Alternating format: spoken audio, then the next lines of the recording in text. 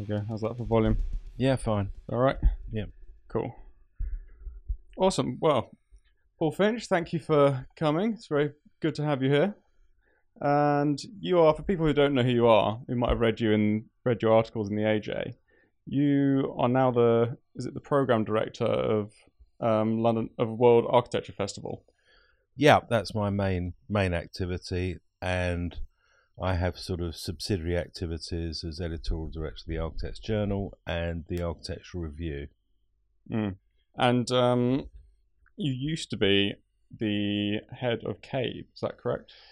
Yes, I had a long period with various roles at the Commission for Architecture and the Built Environment, starting off as a founder commissioner in 1999. I subsequently became deputy chairman to Stuart Lipton, and I had a long period from 2005 to 2012 of chairing CABE's design review panel for the London Olympics. And I went back to CABE as chair, and following the government decision to close off the money, was involved in merging CABE with the Design Council, where it still now resides nominally. Yeah.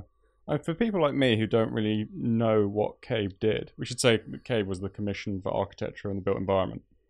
Like when I obviously got into practice, it wasn't around anymore. It had already been changed or incorporated into the Design Council. What exactly was it that CABE did, and what was its role at the time? It began life as a substitute for the Royal Fine Art Commission, whose own life began in the 19th century, actually advising on art and furnishings for the Palace of Westminster after the Great Fire and the Pugin and Barry redesign. Having done that, it slightly fell into abeyance, but got revived in the 1920s. And it acted as a sort of government watchdog to review really significant designs that were considered to be nationally important, architectural designs.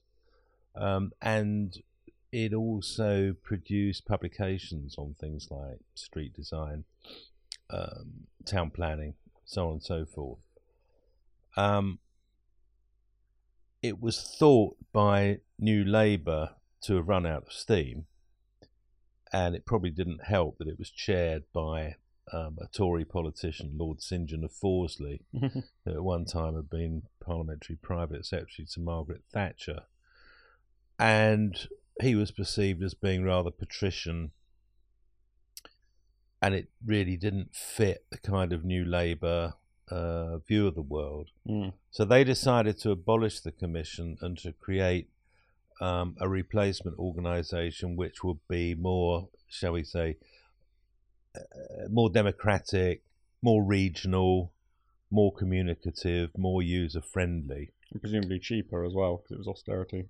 No, I don't think it was cheaper, actually, because if anything, it was probably a bit more expensive because it was taken seriously. I mean, I think Blair was convinced that if you wanted a renewal program of schools and hospitals and housing and all the rest of it, that actually having a watchdog that will both promote good quality design and act as a kind of arbiter of taste is the wrong word, but an arbiter of whether things were any good or not, was considered important. So actually I don't think it was cost cutting, and we started off relatively modest, but we did grow and expand, particularly because John Prescott, when he was Deputy Prime Minister, regarded CABE as a good thing. And he doubled us in size with a budget to match because he wanted us to kind of take over public space policy, not just architecture and buildings. So our remit expanded. Fundamentally, the remit was to promote good design, and in that it represented continuity with the Royal Fine Art Commission. the most newsworthy things we did were always design review, because the magazines loved Cabe slams this, Cabe praises that. But actually, that was only part of the story, and one of the significant areas of difference between Cabe and the old RFAC was we had an enabling program, so we were offering sort of disinterested advice to clients, both professional but more likely amateur or occasional clients, not just about how to go about procuring designers, but also how to write briefs, how to run programs. We had a publications operation which reflected the programs we were doing on the ground. So, how to be a good client, what constitutes good urban design, the design of new communities. And these documents are still, they're archived, they're all publicly available, and they've been widely used around the world, actually. Okay. So, we had quite a rich program. We did education. As mentioned, we did a public space program where we were promoting things like parks and gardens. And we had a kind of proselytizing role. Our first chairman, Sir Stuart Lipson, used the phrase injecting architecture into the bloodstream of the nation. And to an extent, I think we did do that, because even though Cabe no longer exists in its old guise, things like design review were widely taken up by many different organisations, and it was all done on the Cabe model, which in turn derived to a great extent from the principles and practice of the Royal Fine Art Commission. I think it was more user-friendly. It was a little bit less like a magistrate's court. We would always, for example, have conversations with applicants and their architects in the room at the time of the presentation. So people who had comments to make, you would make the comment or ask a question, and you would get a response in the room, and that formed part of the conversation. The old RFAC would ask questions, and then they wouldn't give any indication of the letter that they would be writing as a result of the presentation. So people didn't know what was coming their way. Yeah. In our case, we pretty much told them what they could expect. So it's kind of more interactive.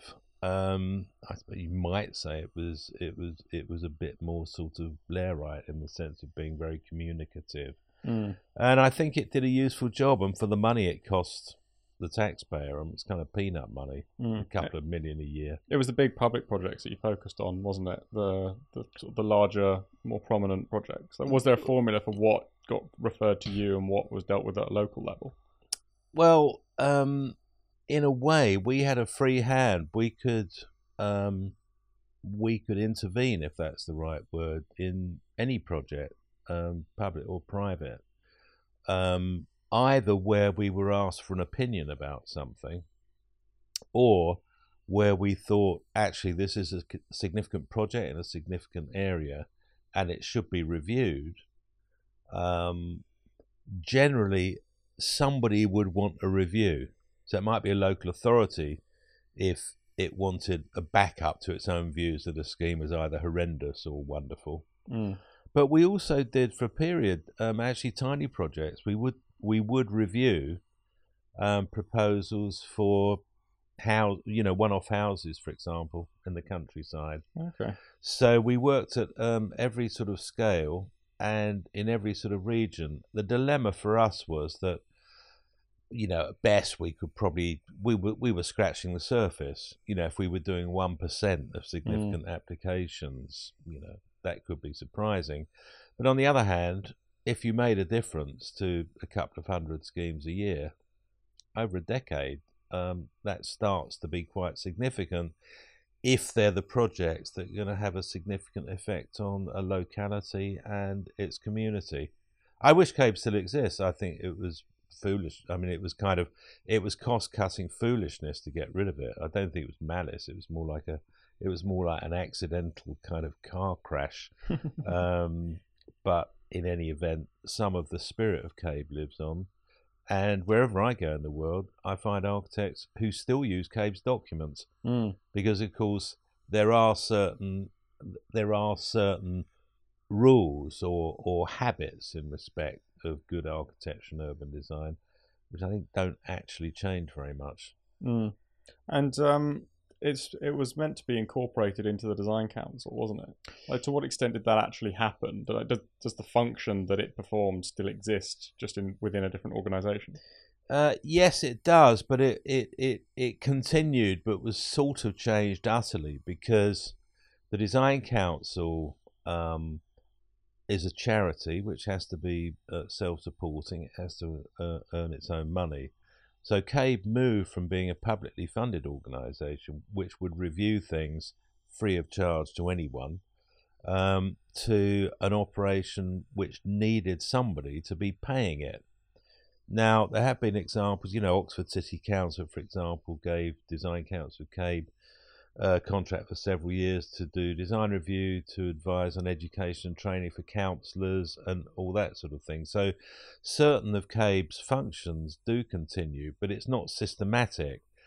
And critically, it's not something where CABE can, as we used to, if there was a problem somewhere, or an opportunity that wasn't being properly seized, that we could make an intervention.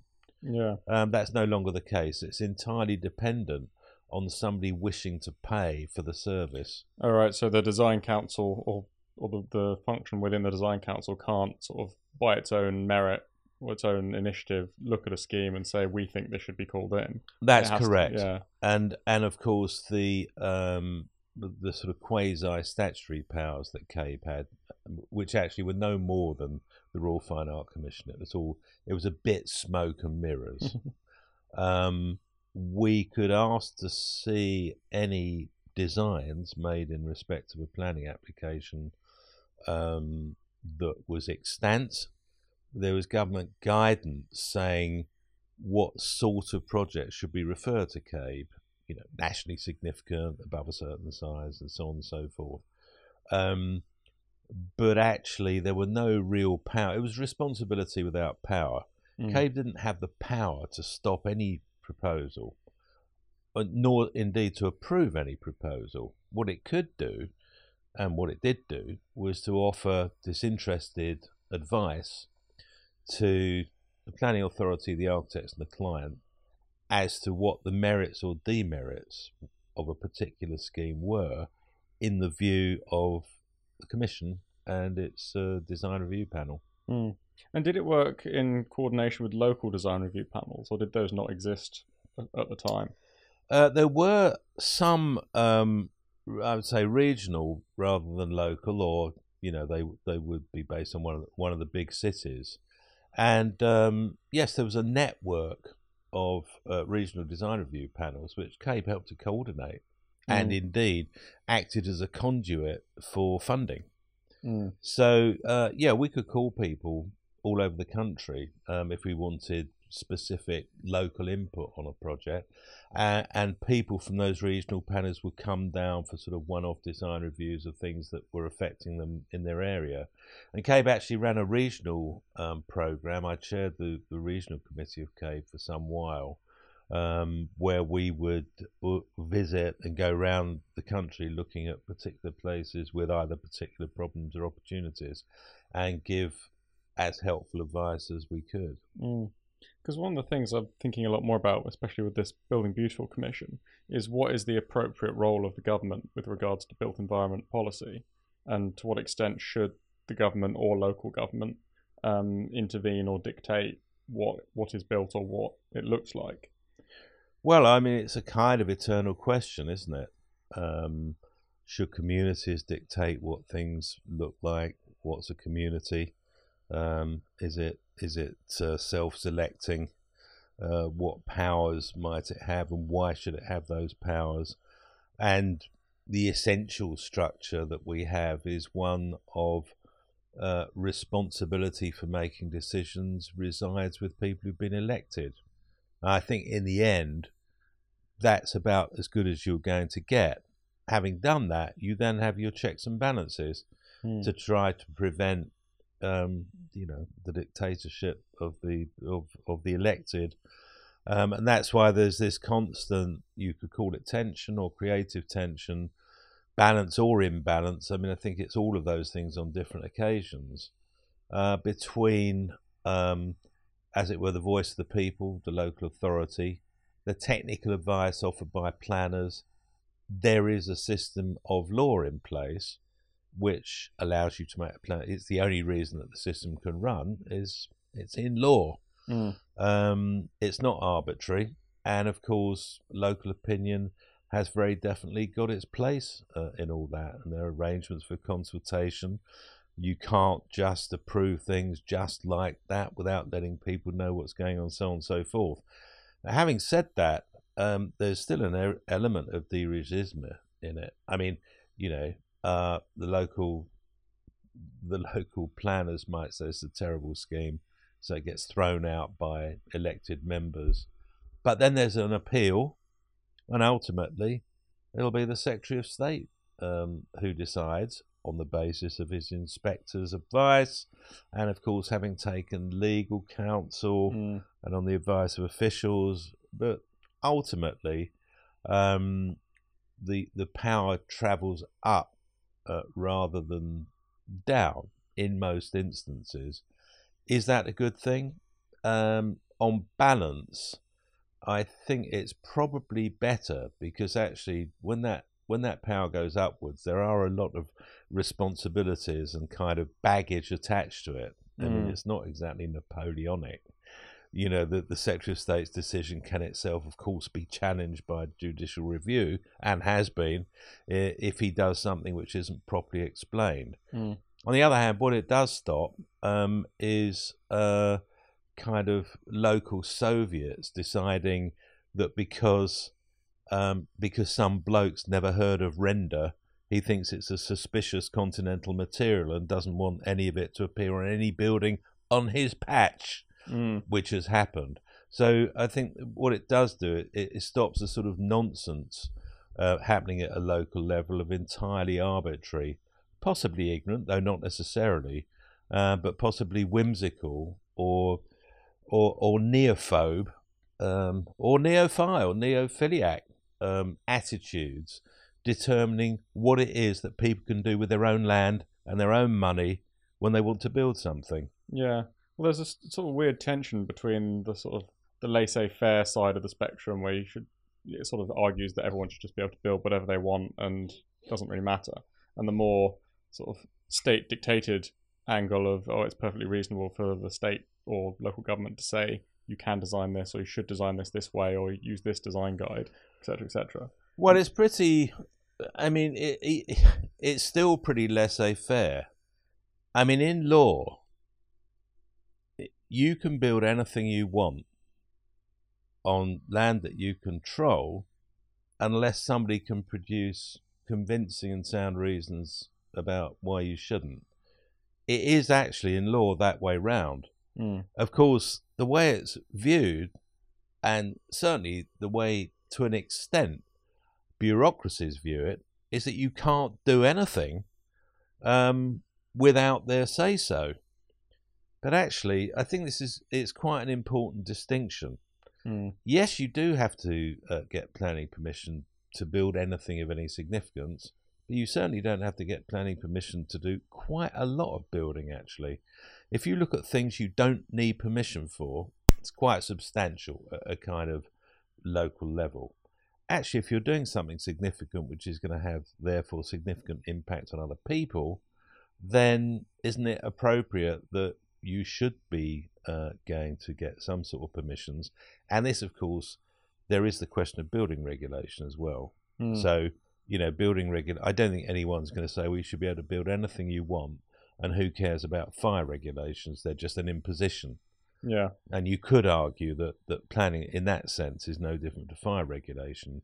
It's necessary and it's desirable, provided that it is administered in a fair and reasonable fashion. Well, it's sort of, there's a key distinction in regulations to do with performance and ones to do with aesthetics, aren't there? Because like you'd say, there's loads of regulations, say on, I don't know, vacuum cleaners that say it must do this and must do that, but there's nothing that says your vacuum cleaner must look like this. Well, there's nothing in planning that says your building has got to look like this or like that. In fact, they're explicit in the National Planning Policy Framework. There are explicit injunctions against that. And this business of aesthetic control, I think, is grossly exaggerated. You know, the idea that the state is attempting to tell people to design things in a certain manner. And what I say to them, where is that where is it? The only place where it applies is, of course, in Britain, you know, country where heritage, for better or worse, has a profound place in our psyche. So where you get told what you can and you can't do in no uncertain terms, it's in relation to heritage. It's not in relation to new build at all. You can do anything you want. And I would say that actually all you have to do is to look around to see the point of that. You know, no one said you can't build the Gherkin, even though the Dean and Chapter of St Paul's objected to a circular form at the top because they said it was a sacred form, like their dome. And therefore was an inappropriate building because you could see it from St Paul's. But it got built. Yeah. And in fact, you know, Zaha Hadid built things.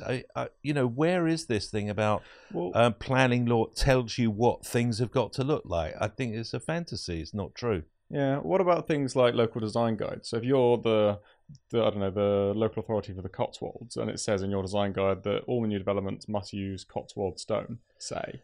And there are sort of hyper-local guidelines that the local authorities say you don't have to use these, but they're guidelines, and if you don't use them, you're not likely to get permission. Well, does that count? It's because of the obsession with heritage, and this all goes back to the Essex Design Guide from the 1970s, where they invented entirely bogus, unhistorical propositions about materials and form. I mean, they're ridiculous. And actually, you can, generally speaking, especially if the building is invisible from any public place, you can, of course, apply to build any sort of house in any style you want.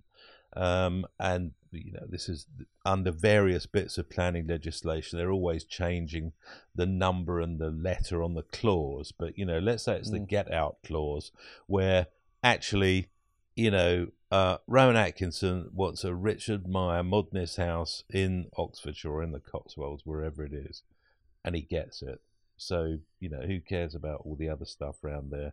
And actually, what business is it of anyone else's anyway?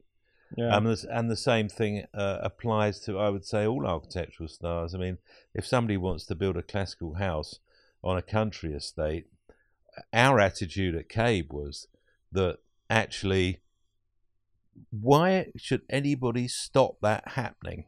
So I think the laissez-faire argument is a good one, and I think that it's the Heritage Brigade, and I mean all of the Heritage Brigade, not just the people who want everything to be classical, think nothing's improved in the 18th century, but also the people who think that nothing from the 20th century should ever be knocked down. And it's a kind of at worst, I think, is a sort of sick obsession with the past and a profound belief that all the talented designers we've got today can't do anything better or the equivalent of what their talented predecessors did in centuries gone by. And I would say that's demonstrably not the case, and people should get a life. So do you think in the case of like a local development, a small housing development within a small settlement, do you think that the residents of that settlement should have a say in, or rather, by what mechanism should the residents have a say in what that looks like? If at all? You mean the existing residents? Yeah, the existing residents, or the people who are going to see it that aren't the ones who are going to buy it or going to. Well, the first thing, I would just point out that there is a very serious irony failure on the part of people who live in homes which were themselves new once, objecting to something else which is going to be new now. I mean, it's a form of sickness, and it leads to sort of mental gymnastics which justify in an entirely selfish and self-interested and self-obsessed way that I'm here and I'm more important than somebody who's going to live here in the future. It's a ridiculous attitude, especially given that we all die. I mean, it's a kind of psychological condition that I find rather hard to understand. And it's generally based on extreme selfishness, and partly explains why attitudes to development, particularly in the countryside, have resulted in rural communities being completely unable to house themselves and their offspring because of some nutcase planning rule that says it's sort of wrong to build a house in a field. Yeah. Why is it wrong? Yeah. Well, it's unsurprising as far as I'm concerned that people sort of act on their own with their own regard when it comes to this sort of thing, and the sort of the hypocrisy, I guess, is an inevitable human trait as far as I can see, even though it's not a good one, certainly. But do you think the current system of objections, which are then taken into account by planners when they're awarding applications, do you think that's an appropriate one, or does that need to change in terms of the engagement with the existing populace around a new development? Well, I think, protest is inevitable, and I don't mind people expressing their view at all. I think if they object to something, they've every right to do so. On the other hand, I don't think you should base a planning system around objections. I think you should base a planning system around what is reasonable in the circumstances. Is it reasonable to build housing in this area? And the answer to that is almost inevitably yes, if you've got a growing population. I mean, why wouldn't you?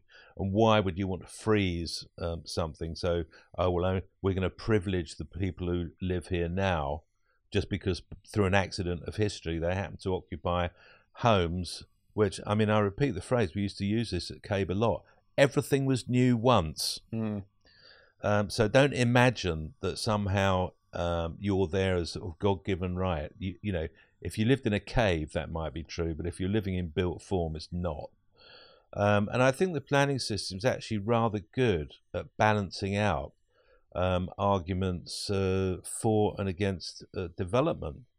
In a way, that's what it's there for. And the alternative, a lot of people complain about planning, say, oh, it doesn't reflect local opinion and all the rest of it. Well, why don't you get rid of planning? And then guess what? People who owned land would just build exactly what they wanted. See if you like that.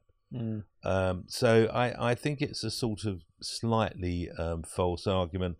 And there are so many checks and balances in the system as a whole.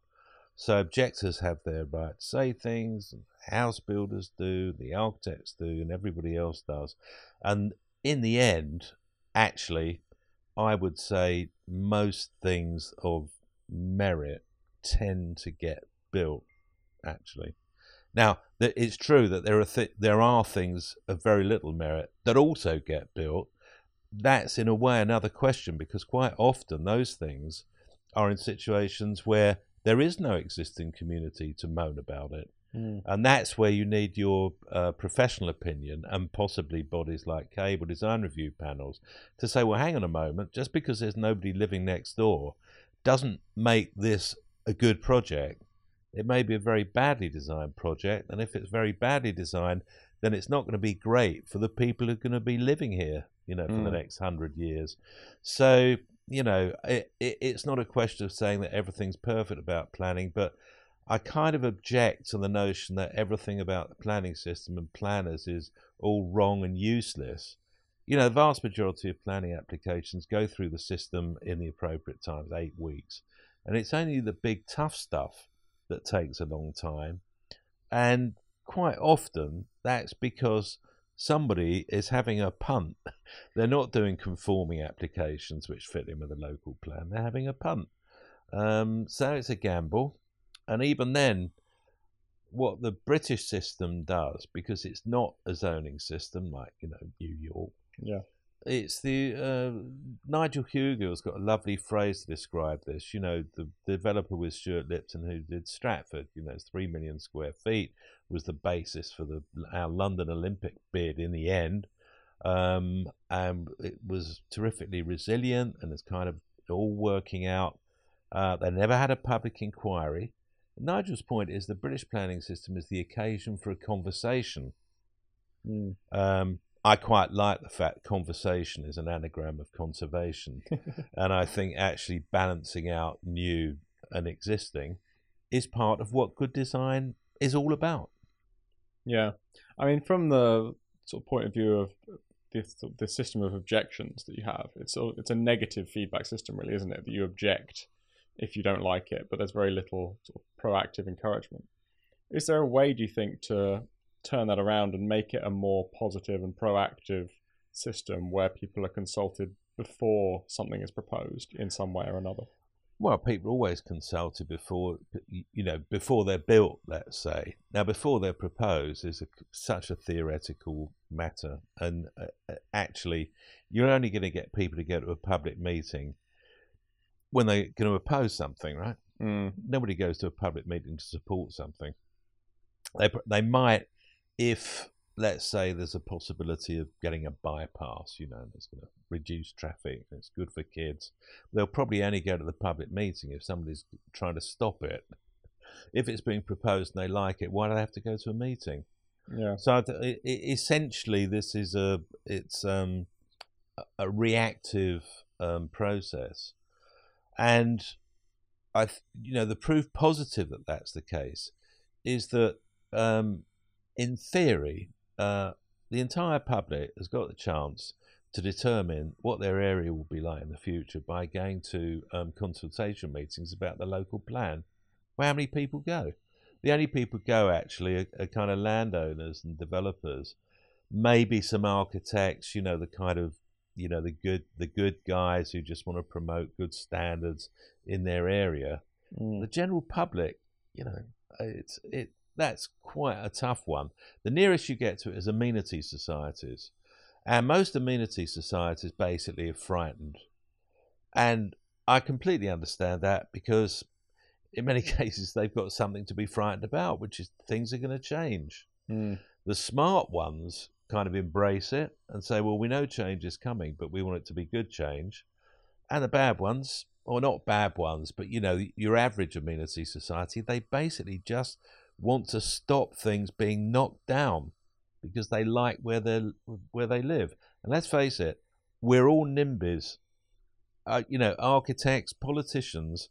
If we have half a chance and we could say, I don't want construction right next door to me, you know what? Everyone's going to vote for that. Yeah. It's just, that is human nature. And I think we have to understand that. But we also have to understand that the planning system isn't and shouldn't be designed to pander to NIMBYs, nor should it pander to sort of venal developers trying to do bad projects. Well, I think there's a lot of skepticism about public consultations at the moment, because it is, like you say, the very few interested parties or the busybodies who have nothing else better to do who go along and protest or contribute, whereas the vast majority of people who have jobs and day-to-day lives and are slightly more apathetic to it aren't consulted or don't engage with it. So is there a way of sort of getting round that by, I don't know, by linking consultations to local democracy in some way, or by having, I'd say, ward councillors make the final decision about applications, or having someone who's actively incentivized to engage with everyone having some say in the process, and thereby having a feedback system that way? Well, I think the idea of giving more power to ward councillors is akin to giving more power to the church warden in Dad's Army. It's absolutely amazing how people can turn into little tyrants given half a chance. And I think that's the last thing you want, frankly. Also, the more you devolve power down to those individuals, frankly, the more improper and undue influence is going to be exercised, etc., etc., etc. I think this stuff needs to be transparent, and the way of doing that is to have officers' reports that are open to public inspection, planning committee meetings. I'm not wild about planning subcommittee meetings that are passing things on the nod, unless there's proper scrutiny. I think as a system has got a lot going for it. And actually, in a way, the reason that people don't want to get massively engaged with their local plan is, I think, at a certain level, people do understand that change is inevitable, and if you've got a successful community and a successful town, it is going to grow. And actually, the reason they're not too fussed about it, unless it's going to happen right next door to them, in which case they join, that worst of all democratic organisations, the single issue pressure group. What a pain in the neck they are. I mean, they're kind of, that's what the worst of heritage groups are, or amenity societies. They're just single issue pressure groups. They do not want to and will not look at the big picture. They don't care about anyone except themselves and their single issue that they're obsessed with. And they don't care about the consequences.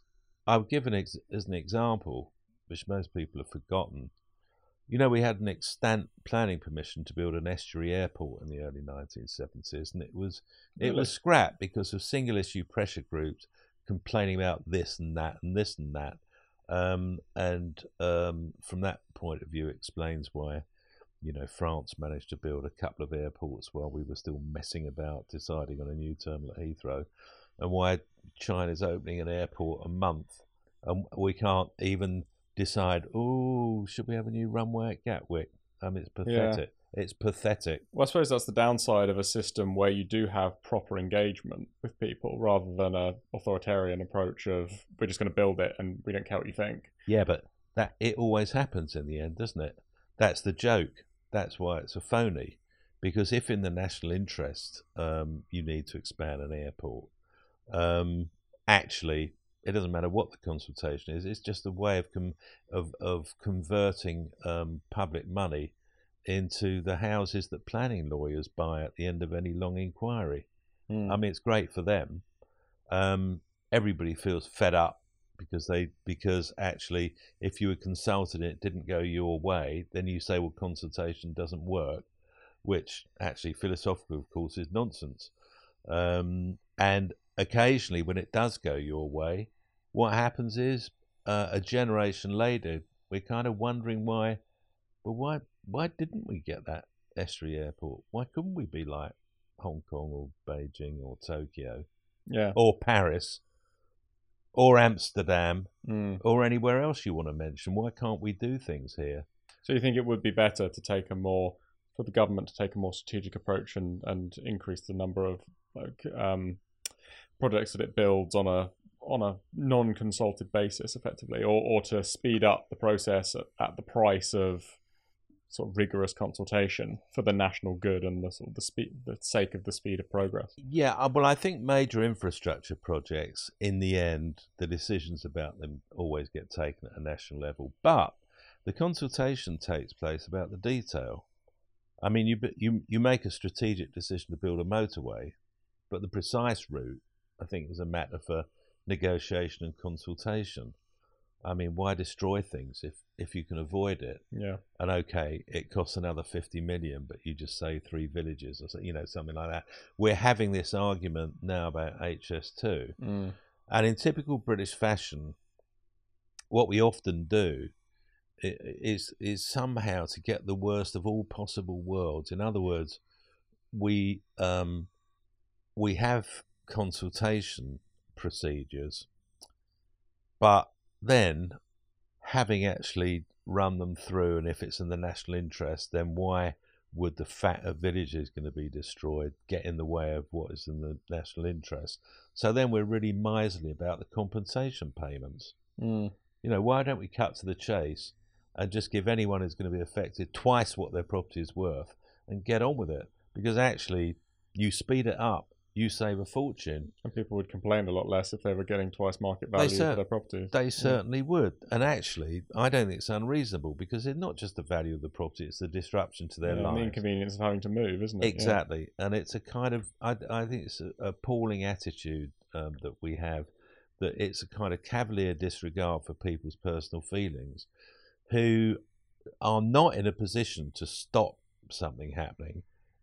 I would still give the example of the estuary airport as the disastrous example of when you allow these people actually to stop something. Ally that to kind of political cowardice on Harold Wilson's part. And I think all this big stuff, if you're going to take strategic decisions, for God's sake, take them. Be generous to the people who are going to be affected and get on with it. Yeah, I think there's definitely a strong argument for taking a more sort of rigorous and slightly less bureaucratic approach for large national infrastructure projects. It does seem harder at a smaller local level, though, to do with how you actually consult people and how people feel consulted, because you can't take a sort of local authoritarian approach to a one or two house size housing development. Well, I think that housing estates are just sort of notorious red rags to a bull, aren't they? Probably worse than roads in a way, because a lot of people like roads. Look at the everyone uses them, don't they? Look at the M25. All those relatively small settlements that suddenly got a slip road onto the M25. All thought it was marvellous. Yeah, I thought it was interesting watching Question Time on Thursday, where the residents of Aylesbury were complaining that they don't have a station on HS2. Yeah, but you know that if there was proposed one, they'd all suddenly probably say this is great, except for the ones whose garden it went through. So it's, I mean, obviously the merits and good sides and bad sides to that project individually, but in terms of the sort of the system more generally, do you think, and the Building Beautiful Commission, what would you like to see come out of that in sort of a year's time, in terms of recommendations on any level, whether design or planning or? Well, I think the word beautiful is a tough one, because let's say I think we could agree more easily about something that's well designed as opposed to beautiful. I'd take a kettle, because the design is going to have something to do with its utility and its function. It's not simply about aesthetics. And the word beauty, I think, is just so loaded. Building beautiful, it's illiterate, it's ungrammatical. Shouldn't it be building beautifully, or beautiful building?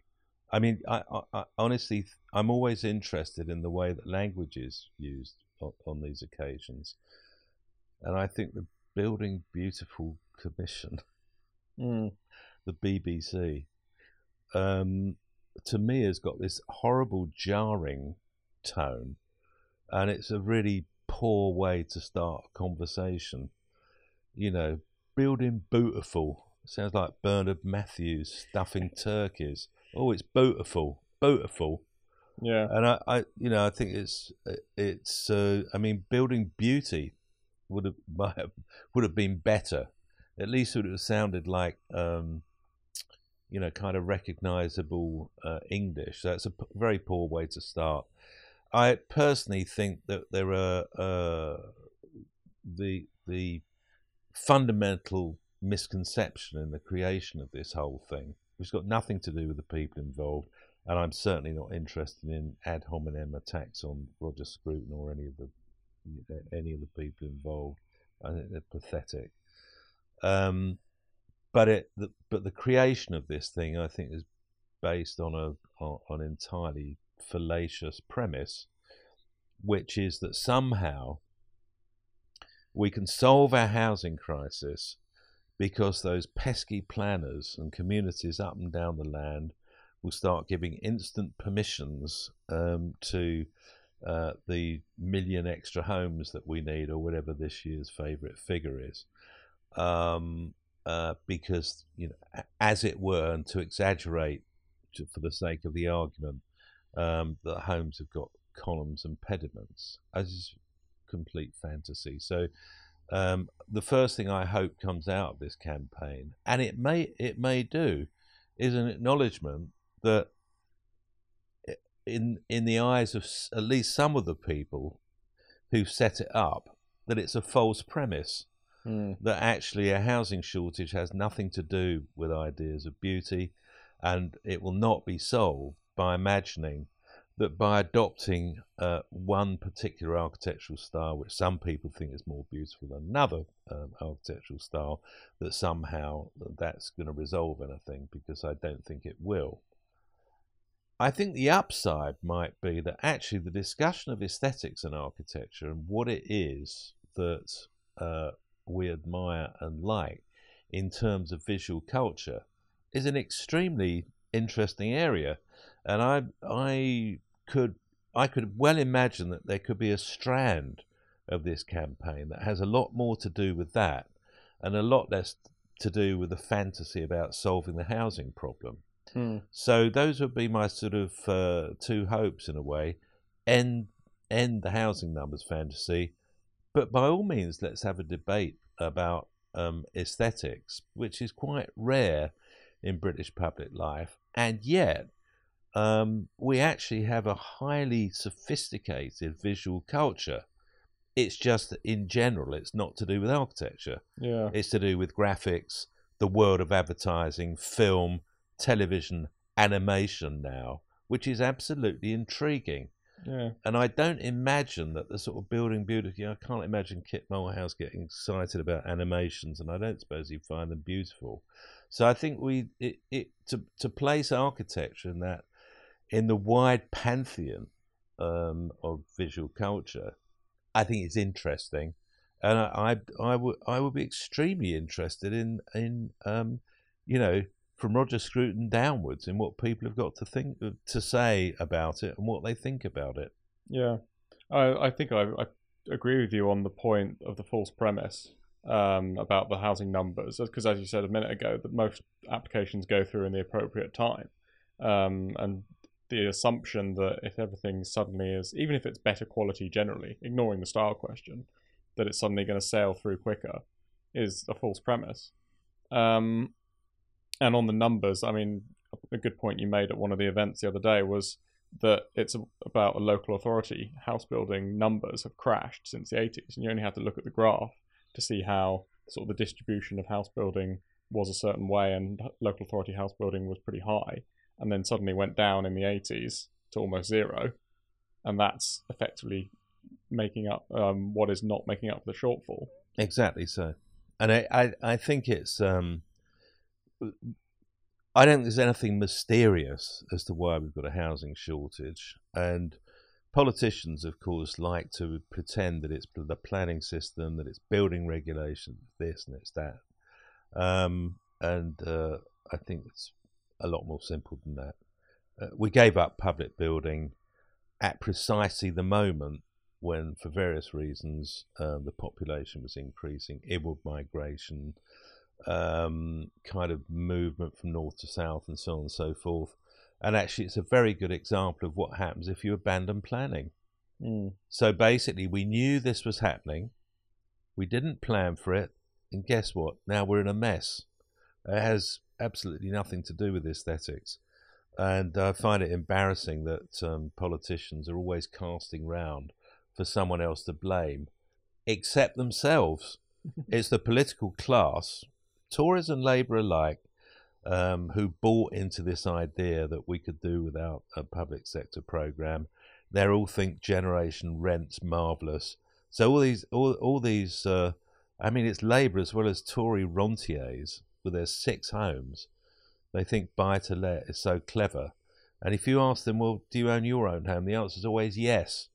And we know why that is, because you pay a mortgage off after 30 years and you've got a real asset to look after you in your dementia years. But they think it's really smart for a new generation to pay rent for 30 years and end up with no asset whatsoever, just at the point when you're retiring. You know, these people are sick hypocrites. Yeah. Well, I think it's the housing problem is such an interesting one because it's so sort of multifaceted and there's so many different variables, and it varies so much by location as well, that it is effectively a London and southeast problem more so, and not a everywhere else problem. And everyone seems to have their own opinion as to what is the major contributing factor, and there's sort of 100 different things that affect it, and no one can actually even agree that there's lots of different things that are the issue. Well, the politicians can't because they don't want to acknowledge their responsibility for this matter. And the point is, if you've got a rising population, I mean, London is the extreme example, but it's not the only example by any manner of means. And actually, you know, rural populations collapse because you're not allowed to build homes there. But basically, we haven't built enough.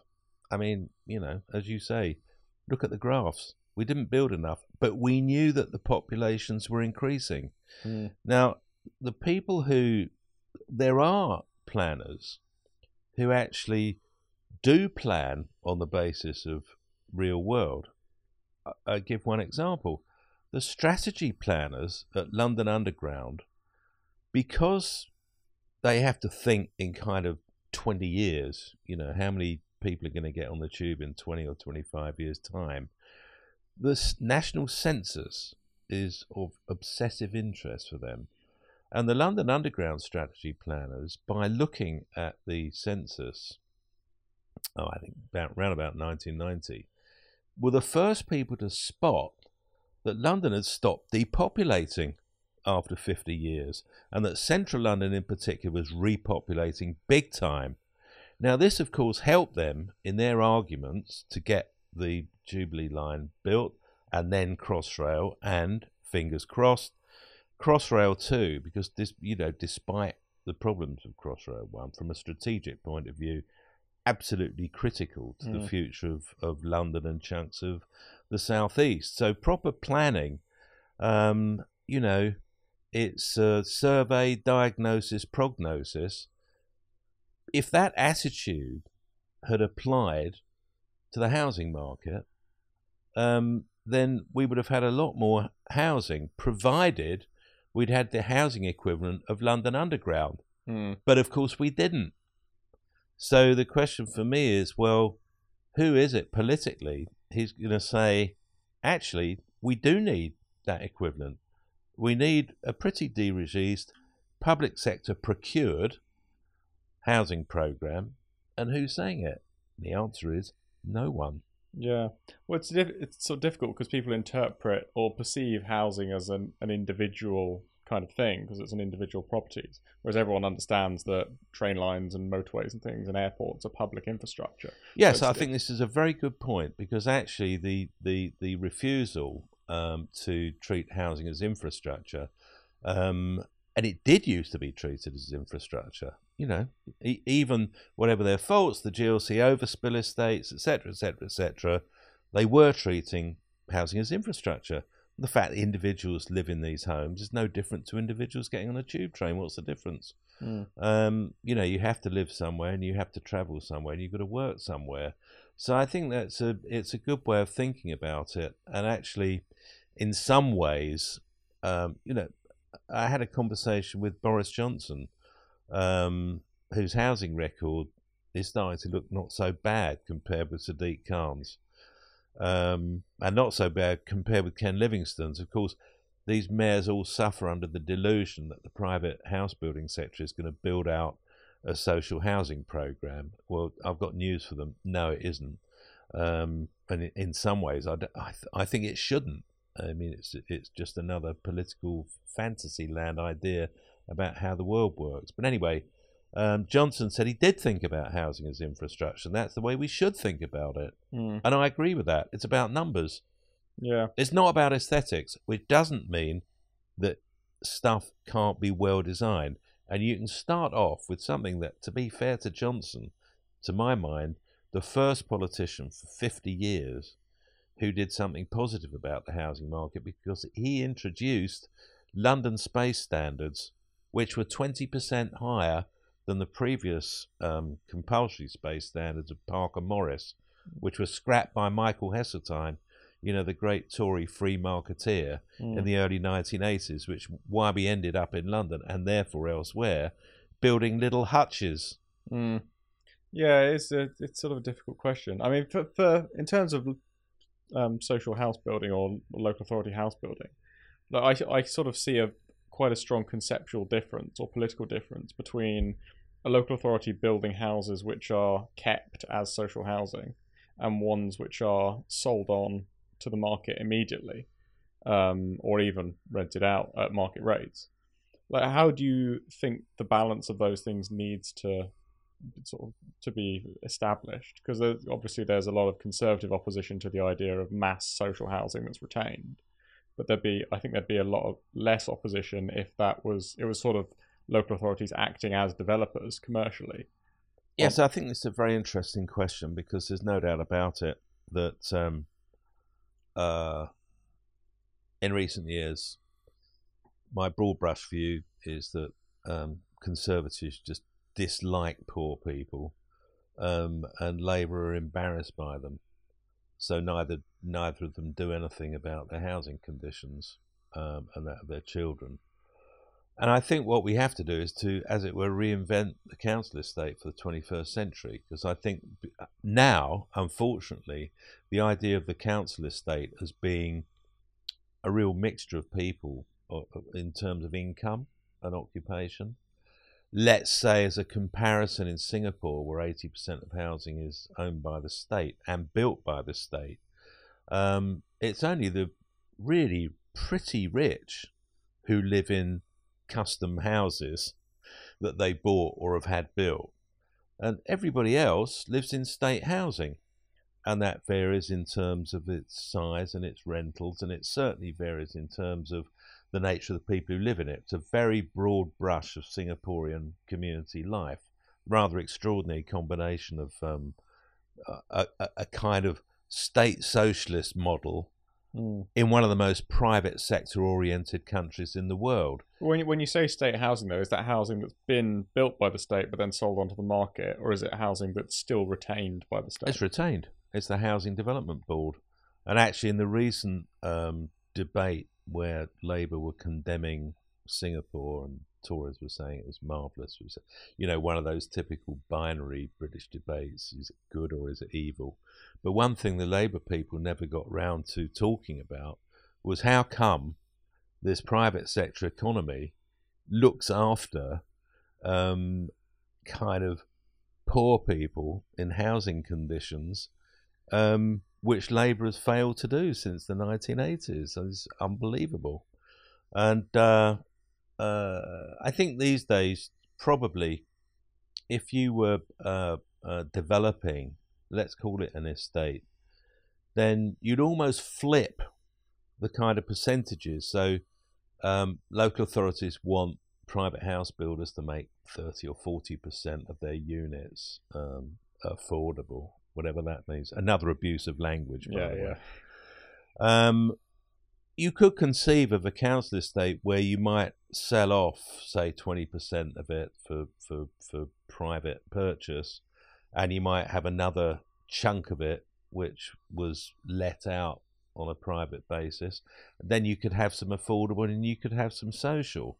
I think we don't need to be hidebound by a notion of the council estate as monolith social ghetto. Yeah, well, that's what people are scared of, isn't it? That you'll return to this 100% social rented sector where it's only people who are on benefits living in one sort of gated development almost that turns into a slum. Exactly. That's what people are scared of. And I think the Conservatives are particularly averse to the notion of building ghettos for the indigent, as they would call them, or think about them, on benefits, no job, etc., etc., etc.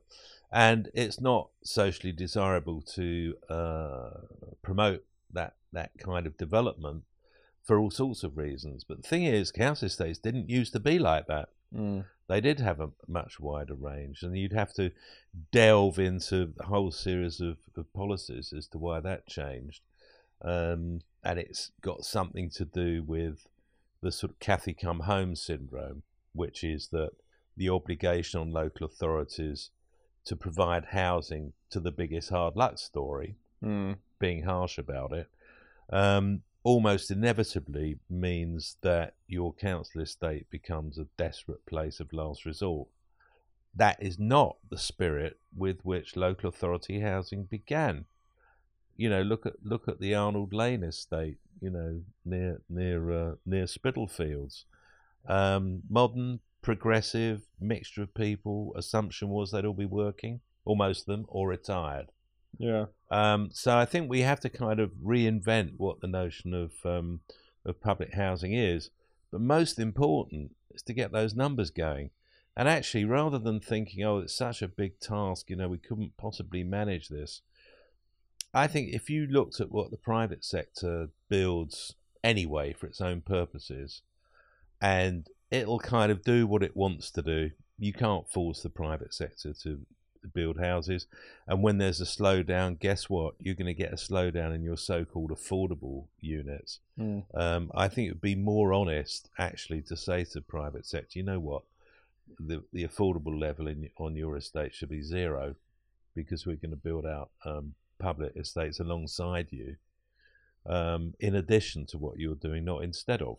And actually, you know, supposing, just to pick numbers, supposing you did 1,000 units a year in a typical London borough, is 1,000 extra units, is that a lot? Really? They're all the size of towns. Of course it isn't. So all of a sudden, if you split that big problem down into a small one, it's 1,000 homes a borough on top of what the private market's doing. That's 33,000 a year. That's a third of a million over a decade. And if you think about, I think that would be a good way to start thinking about it. Break it down into smaller, imaginable chunks, and then take your 1,000 and say, well, could we find, you know, a few sites to take 100 units, and a few more to take 50, and a few more to take 3. Yeah. Gets you 1,000. And there's no shortage of land, a big fat lie. Yeah.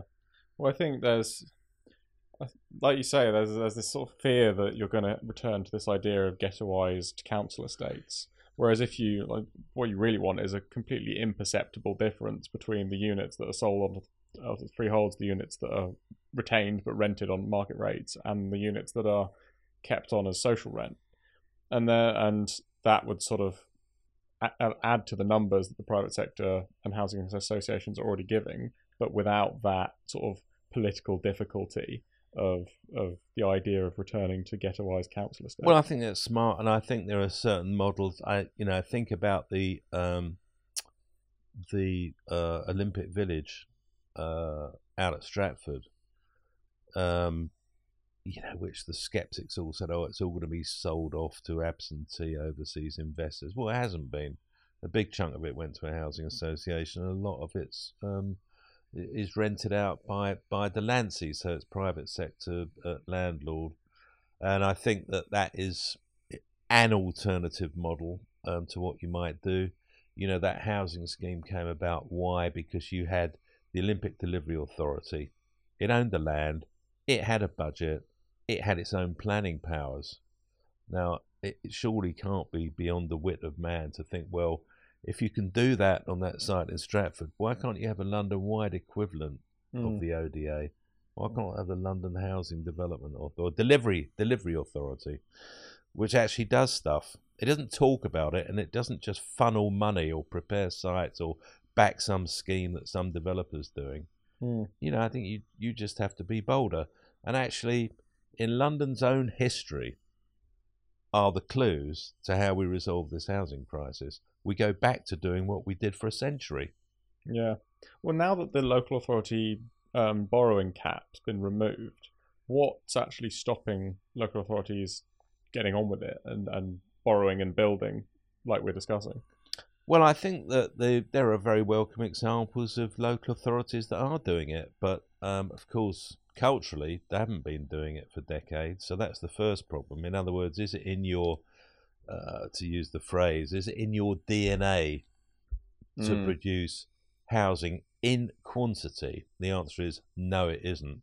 Second, a lot of the stuff that they're trying to do is estate renewal. In other words, rather like the Singaporeans who are now doing estate renewal after more than 50 years of independence. So all the blocks that they built up, you know, in the late 1960s all need renewing or demolishing or replacing. So here's the appropriate phrase: net additional.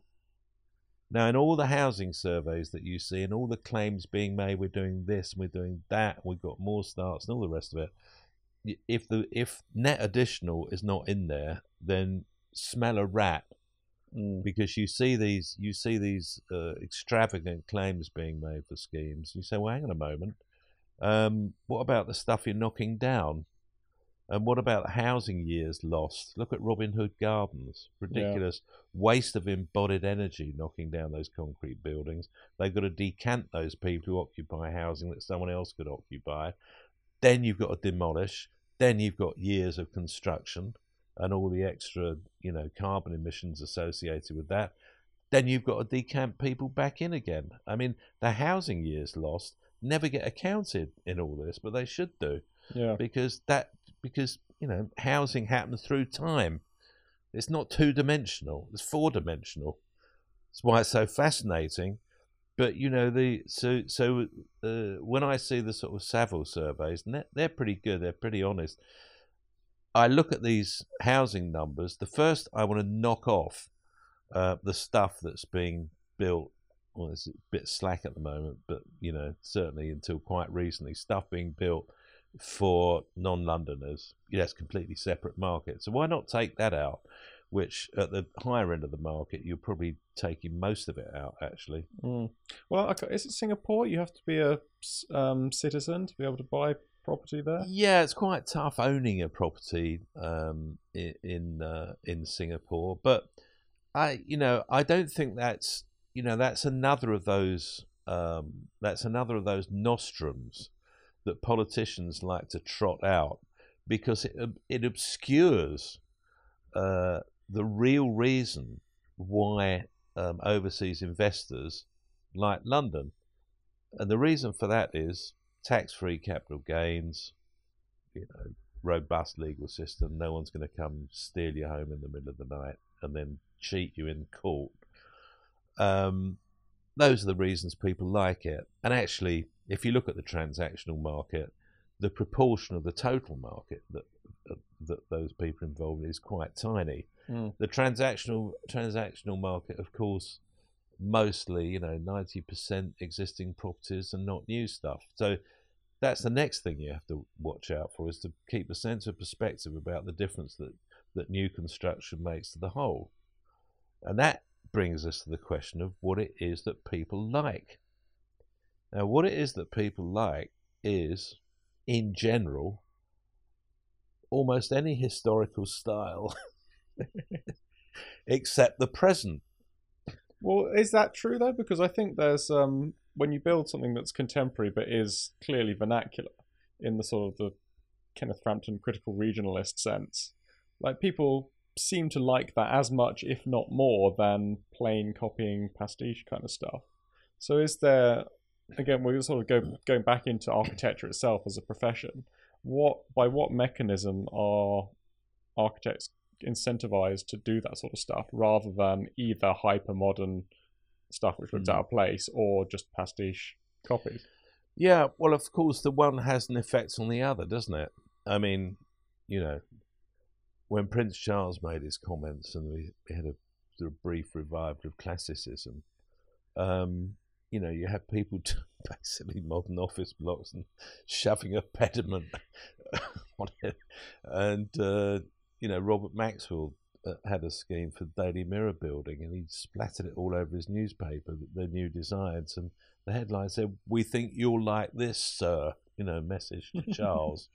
Because it was, milk and water classicism, rather illiterate as I remember it. But yeah, I mean, I think actually the test about architecture and buildings, there is a sort of litmus test, isn't there, which is it any good? And of course, projects that have had intellectual energy and commitment put into them are usually quite good, and stuff that hasn't often isn't, and therefore, given a choice, my point is that actually the transactional market in many parts of Britain involves people buying between the wars Edwardian, Victorian, Georgian, and going back as far as you like, and actually that's what most people buy. Now, you could say, well, it's a style thing and it all derives from classicism, and in a way, everything does.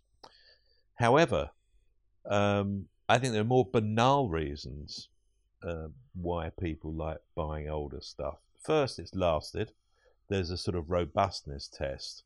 You're never quite sure about something brand new, are you? If you've had a Russell Hobbs kettle from the 1960s, would you want to bet on buying one today that you'll still be using in 50 years' time? I wouldn't. Second, the space and volume standards are usually far superior to anything contemporary you can get today. And that's because of this terrible dumbing down which took place, as a result of people like Heseltine. Worse and worse space standards, which is why Boris Johnson, in his first mayoral campaign, said, "I'm introducing new space standards." Now, he didn't have to invent them because work on space standards had been done, funnily enough, by Richard Rogers and the Architecture Design Unit. So there was a backstory to that. But the point was, Boris made speeches saying, "I'm sick of us, having the worst space standards in Europe. I'm going to do something about it." And do you know what? He did. He still didn't hit his numbers on units, but I think credit where it's due, and that was a rare example of somebody trying to actually improve the kind of spatial and volumetric quality of what people were going to be living in. So I think of course people like old stuff, and I don't think there's anything wrong with that. I live in an Edwardian terraced house. It has its disadvantages, but you do your loft conversion, you do your kitchen extension, you have modernity in the midst of a historical style, and you sort of crack on with it. I just, in a way, I don't see it as a massive issue. There are people who like to buy new. And, let's say, if 5% of the buying public in any given year want to buy new, that's fine, because that will keep the market going, because the percentage of new homes in any given year is sub 5%. Yeah, there are a few markets that are more dominated than housing by second-hand goods. Absolutely, it's the like you say, 95% of the market is second-hand, and it's good because that's about reuse and recycling and renewal. And actually, I don't think there's anything unhealthy about that. So it's a very unusual market actually, and that's another reason why I think one should try to disconnect the kind of aesthetic argument from the politics of housing provision, because we all know that apart from inward migration, which everyone's too embarrassed to talk about or acknowledge, there's also the question of high divorce rates, household formation, longevity, all a series of trends very revealable in the census, which tells you that whatever you thought about the number of homes you needed to provide, you were wrong. You need a lot more. Actually, I have to say the same thing happened in Singapore. Their projections for how many new homes they would need for the 21st century, they kind of hit them, I think, by year 15. Was that a technological thing because more people are living alone or living separately? Yeah, it was a combination of circumstances. It was kind of birth rate, longevity, because they've got a big health and well-being program. And the implication of that, of course, is not only that you have to start converting a percentage of your housing for use by people with disabilities, or just the results of age, which is costly. But of course, it means that they're not falling off their perch. So actually, you then you go into either an upward or a downward spiral, depending on point of view, of supply and demand. And I think that that is properly what the planning system should be there to proactively engage with. And we're sort of we're kind of ducking it a bit, aren't we? Yeah. Well, from an architectural point of view, I'm interested in this idea of building reuse and longevity. I mean, as far as I'm concerned, a building should last 500 to 1,000 years, ideally, not 50 years. But I see a problem in that historical buildings tend to be very simple in their construction, and to have, for example, structural masonry or elements that are very permanent, which are and everything else is replaced over the years. And the permanent elements have the most architectural merit about them. Whereas in a contemporary building, the architectural bits that will last the longest, i.e. normally concrete frames, have the least architectural merit, and all the merit is sort of on the facade and all the little bits that break after 10 years. So how do we sort of at an architectural level, make buildings that do last hundreds and hundreds of years, that can be reused? And do we have to sort of almost simplify buildings to some extent and stop them getting too complex? Well, I think these are all good points, because the idea of Houbraken, I think the Dutch theorist and architect and teacher, in his 90s now. But what he promoted was the idea, in a sense, of the service box, that buildings should be quite non-specific in their uses. And out of that line of thinking came, the best phrase the RIBA ever coined, bar none, which was long life, loose fit, low energy. Now, those sorts of ideas are applicable, in fact, to any building type. But I think they're particularly important for housing, because the difference between, let's say, why is it that the Georgian house seems to be capable of being house, manufacturing base, shop, boutique hotel, etc., etc., etc. And there are analysable and definable things about a Georgian house which make all that possible. And I think we've rather ignored that in the pursuit of super functional, super cost efficient technologies which mitigate absolutely against long life. And that's just on the housing front. But then if you look at the embarrassing example of how is it that Victorian board schools have prolonged life, whereas the schools we were building in the 50s and 60s, kind of, you have to demolish them for various reasons. And of course there are reasons for why, cheap construction applied post World War II. But nevertheless, if you just take the architectural differences, you can see that long life, loose fit, relatively low energy, or low energy with some pretty simple retrofitting for all those Victorian schools and hospitals and lunatic asylums, is simply not the case if we look at the sort of buildings that we're doing today. And I think that is, again, it's got anything to do with aesthetics, actually, because even if you said, but they sort of realised though that they were building forever, and therefore they have ornament and decoration, etc., etc., etc. I could sort of see that as an argument, but I don't think that was the reason that they were doing it. They were doing it because that was what was culturally acceptable and a sort of cultural norm. And most of them were built from pattern books by contractors, weren't they, rather than directly architecturally built. And what we do is what volume house builders call gob-ons, which is the sort of mock Georgian bits and pieces that they slap illiterately over facades to try and give them a scintilla of interest. But of course, actually really good modernist architecture is fascinating all of its own. I mean, a lack of ornament can be as powerful as ornament, and but it has to be good, admittedly. But if you take that proposition, which is, well, how do we build for posterity? It has more to do with ease of servicing, ease of retrofit, and generosity, I think, of volume, in some ways more significant than space.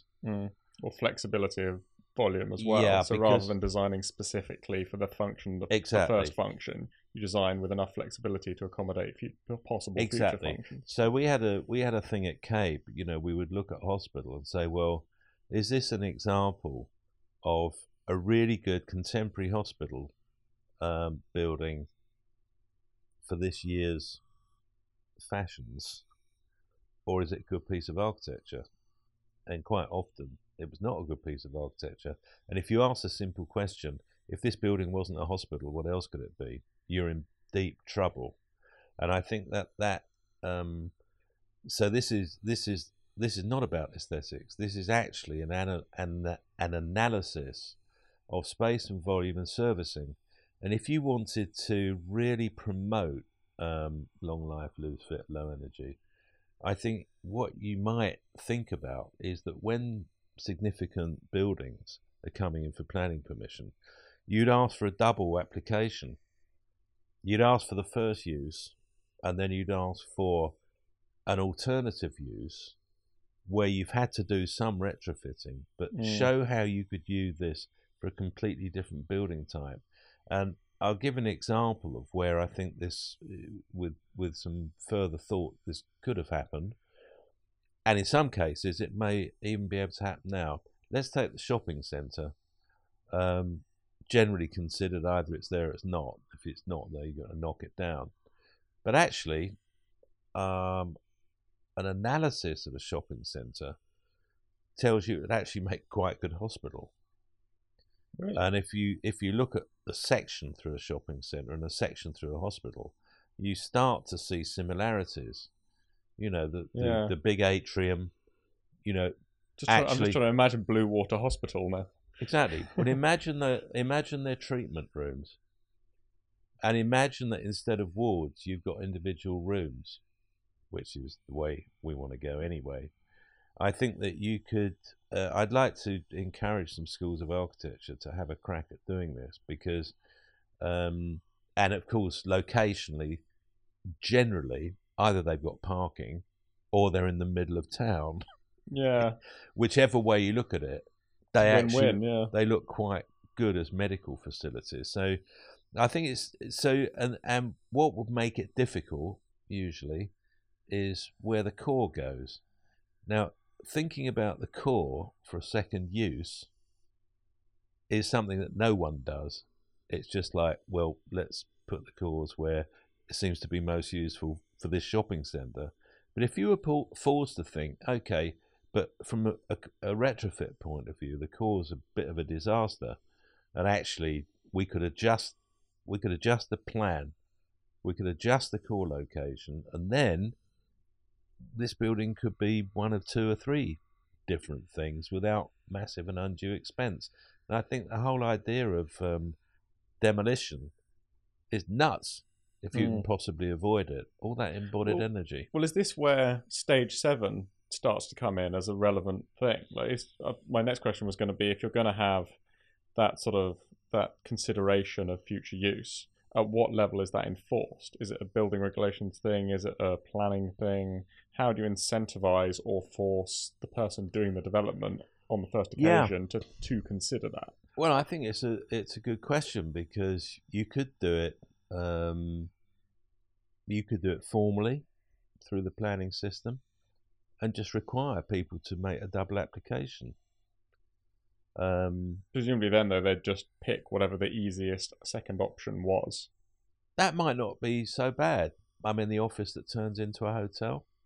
The interesting question is, if you would do it the other way around, would you require housing schemes to show how they could be used for something else? I think that's more problematical, because in truth, you know, housing estates, I mean, housing does tend to last forever.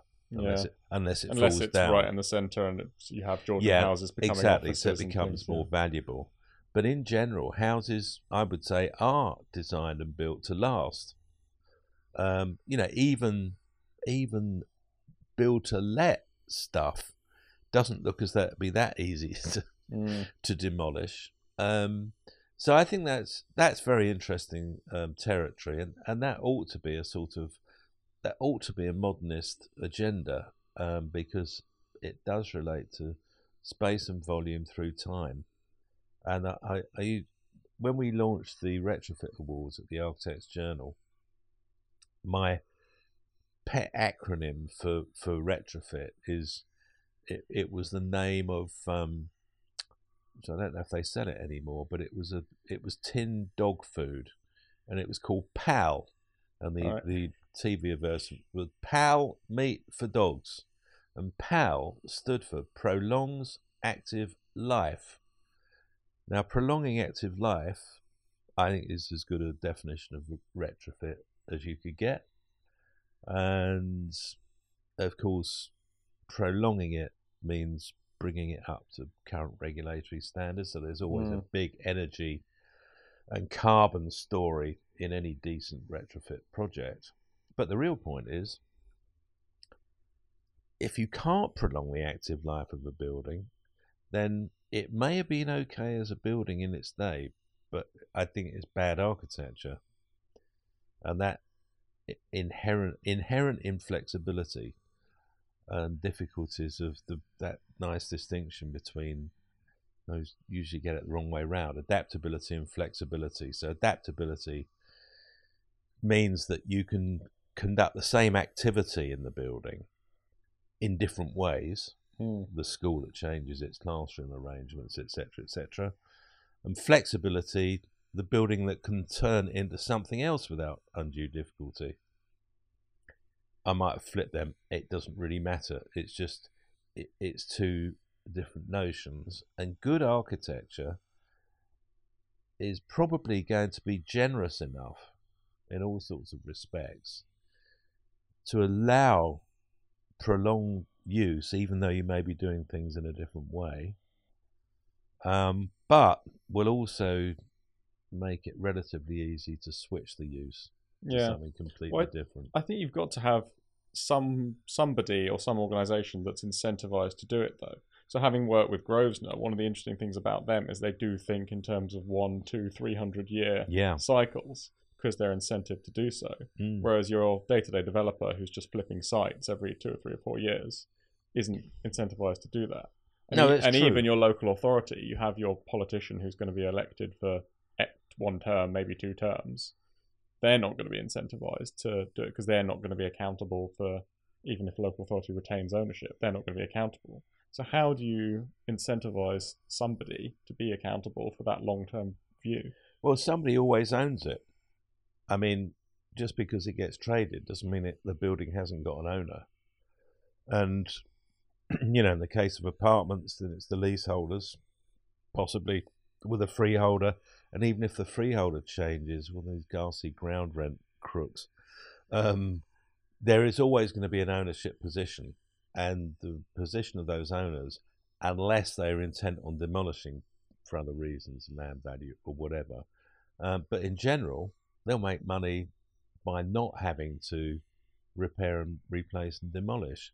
So I think there's potentially, at the very least, an inbuilt pressure to conserve and make things last, because apart from anything else, you know, it avoids the awful costs of, you know, structural repair, etc., etc.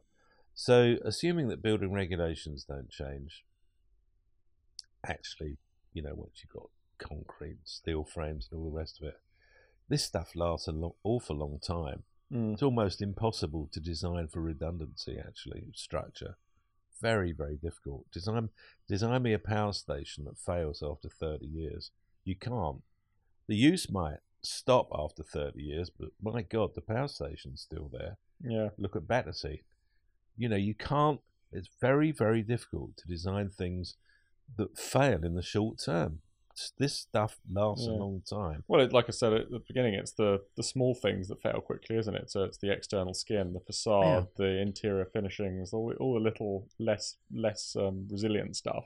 That's what has to be designed to be easily replaceable at regular intervals. Well, this is the plug-in notion of the building, which was a sort of Hebrakan thing. Everything plugs in or plugs out, and you know, there are architects like Alfred Hall, Monaghan Morris have been obsessing about the universal building, as they call it. So, for example, their white collar factory office building in Shoreditch, at Old Street Roundabout, has been designed with very big floor to ceiling dimensions. It's deliberately kind of unfinished. It's tenants who fit the building out to their own specification, but they don't have to do very much unless they want to. You could go full Monty, but why would you? It's not that sort of a building. And the point is that the owners in 30 years' time, they could turn floors into school floors. But Yeah. conceptually they've done it. Mm. You could turn it into a hotel. You could do a whole load of stuff because it's forgiving and it's generous and it's well serviced. So that's the nearest kind of worked commercial example I can think of where those ideas about longevity and change of use have been deliberately worked into the design right from the outset. Mm. Now, but does moving this on a bit in terms of the sort of technology side? I sort of come from a BIM heritage. I used to be a BIM manager. How can you incorporate that kind of thing in the building data using BIM to be able to see what's going to need replacing and what's going to be easily replaceable and what's designed to last 200 years, and what's designed to last 5 years on an immediately accessible level from the very beginning? I don't really see why not. I mean, Richard Rogers did all this with Lloyd's, 40 years ago. You know what's going to go first. Roughly, there's a sort of pecking order, isn't there? And if you want some of that stuff to last longer, well, just use more expensive materials and it will last longer. The real thing about that building was between the start of design and first occupation, the estimate of energy use had jumped 9 times, I think, because of technology changes to do with the electronic office. But in fact, what they designed was robust enough to be able to take the additional wiring, etc., etc., etc. I mean, in a sense, it proved the value of its architectural proposition before the client had moved in.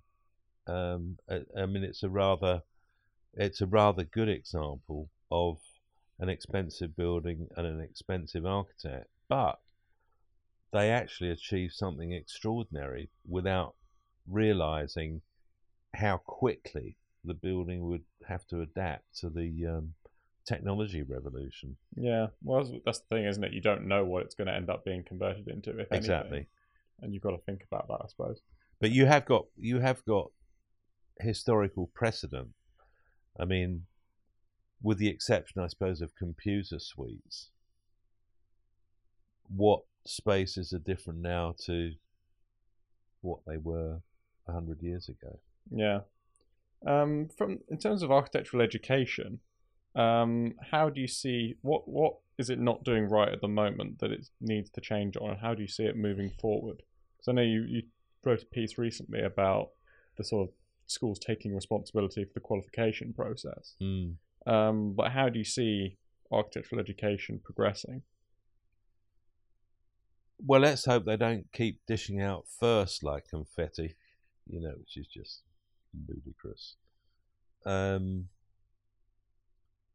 I think it's a very exciting time for schools of architecture. Firstly, because the RIBA, and I think dragging the registration board along with it, no doubt sucking air through their teeth, has come to terms with the notion that really people who've done, let's call it 7 years of full-time education,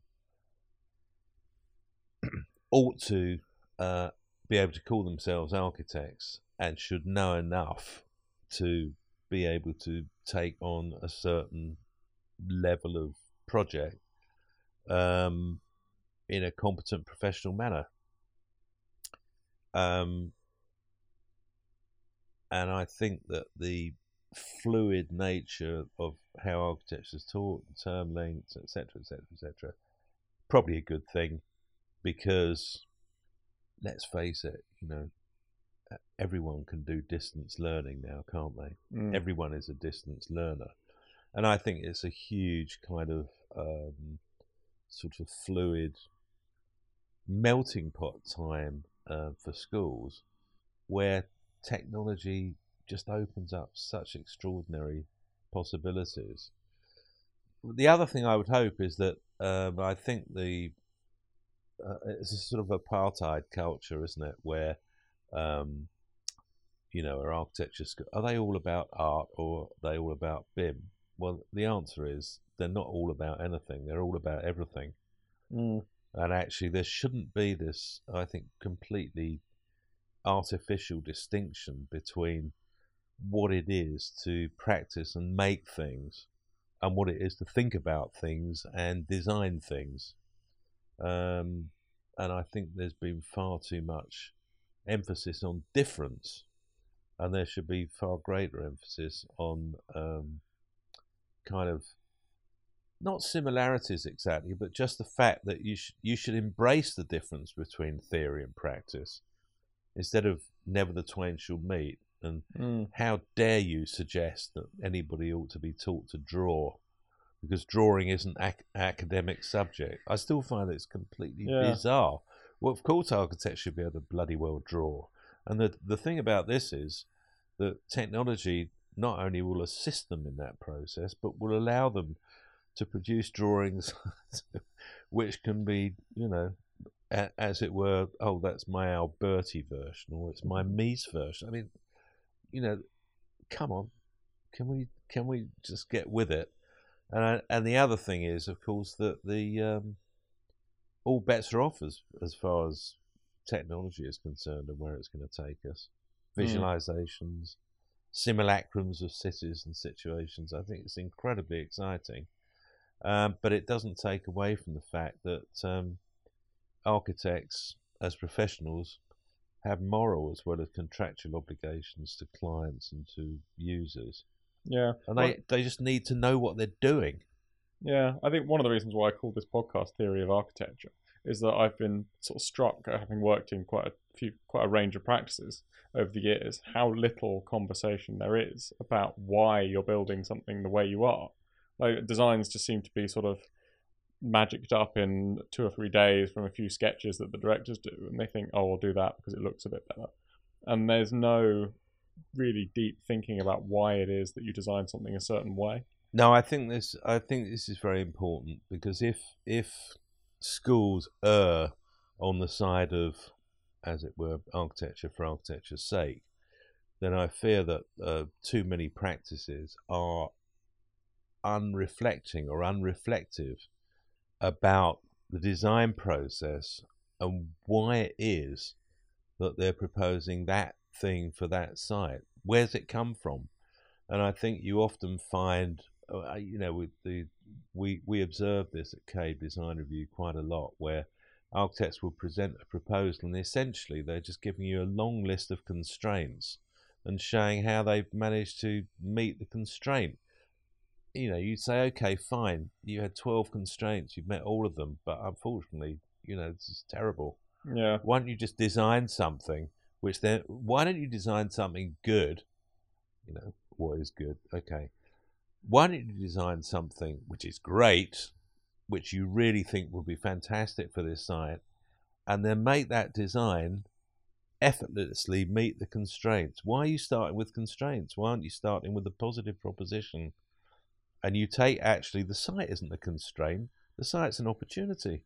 Yeah. The site's wonderful. Well, the neighbours are wonderful. A lot of architects seem to have lost that sense of boldness about having that wider vision, rather than saying, oh, we mustn't conflict with this constraint and that constraint, and then using parametric tools to generate a building out of the constraints and then just adding a facade on it or whatever it is, rather than, like you say, having a sort of taking the opportunity to make something that they have a vision for, and then using skill and competence to make it not conflict with the constraint. Well, this is why the late, great Will Alsop said form has nothing to do with function. Now, he didn't mean that you should willfully design things that were incapable of being used, but what he was objecting to was the sort of the narrow functionalist notion that actually the only function of the building is to allow certain activities within it, and that's all that matters. Then you end up with tight-fit buildings like modern hospitals. And his point was, but supposing the wider function of the building, shall we say, is to delight everybody who looks at it. Now, is that functional or isn't it? Well, the functionists would probably say not. But actually, of course, it's part of the function of architecture. Absolutely. It's part of visual culture. And there aren't so many architects who take that sort of view, and if they do, then they tend to get buttonholed as kind of, victims of iconitis or whatever. But of course, an icon's a good thing if history judges it to be so. But bad architects say, "Oh, my clients asked me for an icon, so I'll just do something wacky," is of course useless, and that's actually a denial of architectural theory, and it has no integrity whatsoever. Rather like the client who's asked for an icon.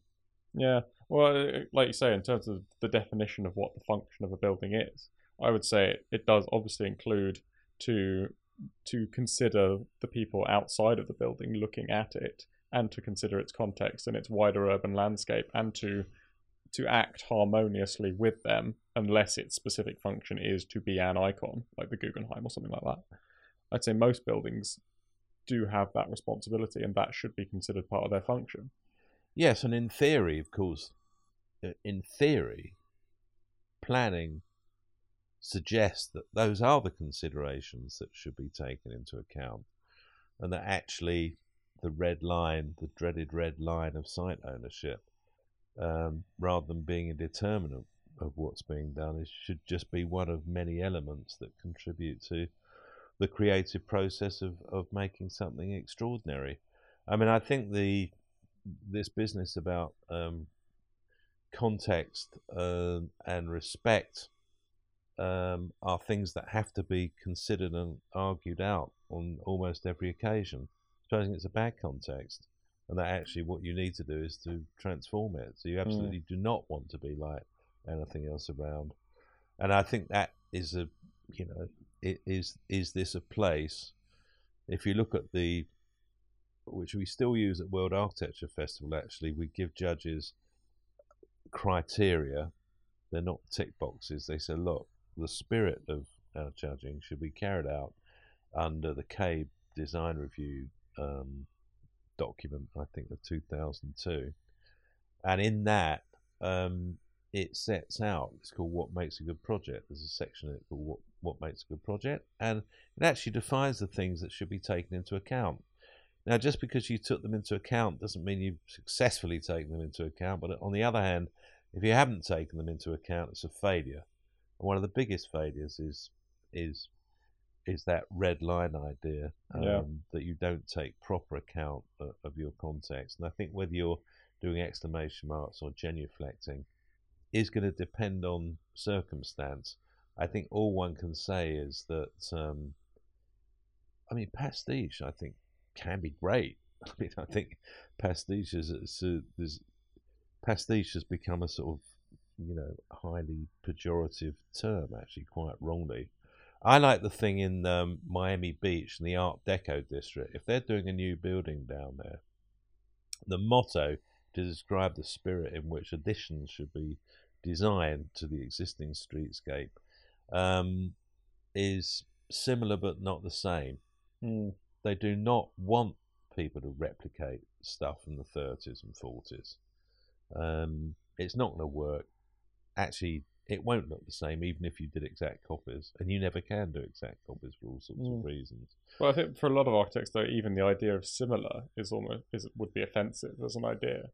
The idea of referencing to any significant degree or meaningful degree the current context is sort of as a pejorative idea. Well, this goes back to the idea of beauty, isn't it? Why is it that architects are so allergic to the idea of discussing what beauty means? Well, I think because the word is too loaded, and actually, it's Gothic or classical, when you couldn't get a greater punch up, could you? So are we supposed to say that actually the Palace of Westminster should have been like Westminster Abbey, or Whitehall really was a total disaster being done in a classical manner? I think you find similarities. It depends what you're looking for. I mean, at a certain level, you know what? Buildings are the same. You take a Farrell building and a Grimshaw building, which, oh my God, they're so different. You know what? They're not that different. And I think that actually there's a huge level of similarity at a certain level of analysis. You take the Gherkin, take the Lloyd's building. Quite an interesting thing. Well, it depends what your precedents are, doesn't it, about what you're looking at? Because you could look at industrial buildings in the city, you could look at power stations, and you could look at its jukebox. It's sort of faintly, I don't know what it is. It's a sort of little nod to Brunelleschi. I've never understood why they did that sort of strange Vegas topping to it. It wasn't on the original drawings. But nevertheless, I think you can find a lot of similarities between buildings. And if you looked at, let's say, another Rogers building, the Lloyd's Register building, within spitting distance of Lloyd's of London, and you say, well, these are completely different buildings. But actually, you start analysing it, they're not that different. They look different. But, that's like saying two human beings, we don't look the same. But actually, pretty much the same. Eyes, nose, etc., etc., etc. So I think there's a sort of, the buildings that are really different are ones with a fundamental difference in use. So, for example, the 19th century railway station couldn't be a classical building, actually, because of what it was there to do. But it could still be. Still got proportions. Still has its entry sequence and so on and so forth. So I think that and the other thing is that good buildings have it's a version of Tolstoy, isn't it? All happy families are the same, all unhappy families are unhappy, each in their individual way. Good buildings have got a lot in common, and it's nothing to do with what they look like. They have an integrity about them. They have a sort of what you see is what you get. There's a kind of inevitability about why things are the way they are, and they have good circulation, and they have their moments. And bad buildings are kind of, they're all around us. Good ones are hard to find. Yeah. And, but does anyone really set out to know, I'm going to design a bad building today? Yeah. Well, I think it's taking it back to education. I think it's interesting to sort of think about how it's taught in terms of the differences between good and bad architecture, because there's I think far too much of a focus at the moment on concepts, and especially on socio-political agendas as well. They go around a lot of the degree shows, and everyone has their own effectively political agenda or political project or socio-political intervention, and all of the merit seems to be focused on how good that is rather than on how good the actual architecture is. Sorry, throw her off if you want to. No, well, there's a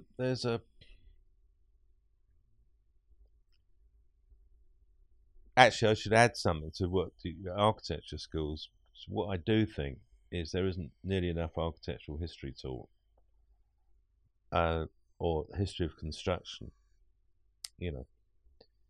Architectural history in the end is sort of a history of everything, because the buildings actually embody within them the history of time and place and politics and money, inevitably, which is why it's so interesting. And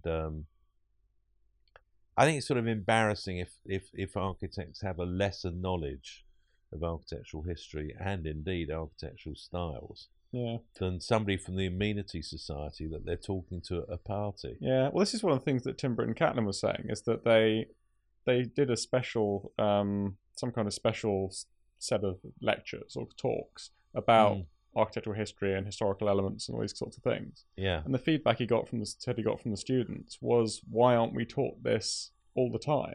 Quite. Like, why don't we have the language? Why aren't you equipping us with the language to talk about these things? Because, and he said that there may be a fear that if architectural students are taught about historical architecture, that they'll then start doing historical architecture rather than doing modernism or anything that isn't just a pastiche. I suspect it's because there aren't enough really good teachers equipped to do all that stuff. Mm. I mean, you know, let's say if you take an architect like Eric Parry, super sophisticated, absolutely knows his history and theory inside out, but then he was taught by Dalibor Vesely. There aren't too many Dalibors around, or Joseph Rickards. Yeah. But I completely agree. I mean, I think, history, and of course that includes theory. You know, you can't have a history of architecture without understanding the history of theories of architecture.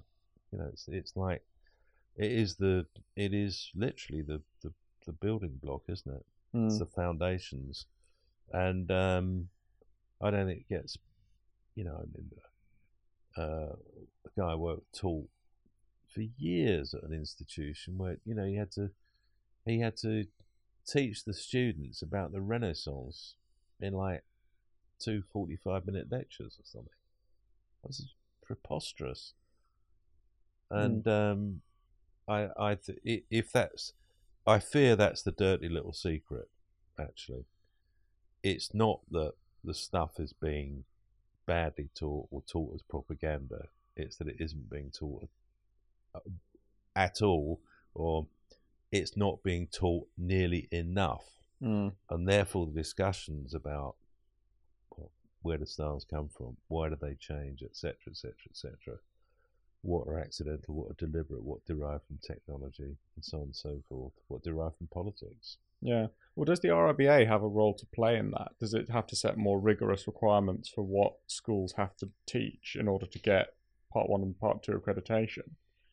It's pretty tough because formally it's the ARB's job, but in association with the RIBA. I think that the movement is towards more autonomy for schools themselves. That's the way things are moving. And I think it's up to the schools to be quite reflective about the outcome of, the 7 years or 5 years for sure, 4 or 5 years. It's almost, the history of architecture is almost a sort of foundation course subject, isn't it? You know, why, who has built what and why, and for whom and how. I used to give a talk to Bartlett students on a media course. It was an MSc course. And my point was that if you asked a question about any building project, in the way that you would talk about, that a journalist would talk about a news story, a competent news story says who, what, where, when, how, and why. If you ask those questions about any building and you have anything like a full answer, then you will have an extraordinary history. Yeah. And I think this isn't just, I don't think it's appreciated enough how much history of architecture is the connection to everything. Yeah. Well, how do you get to the point where that's reintroduced? Like, if there aren't the teachers who are competent enough to teach it, how do you get from where we are now to a position where history of architecture is taught rigorously? It's just reminded me that at CABE years ago we looked at, and I'm trying to know what happened to this idea. I think we produced some sort of paper where we suggested the teaching of architecture. That's right. So this was just an idea. It wasn't implemented, but it was a proposition as to how architecture could be introduced into the curriculum in schools. And of course, the answer to that was via the art teacher.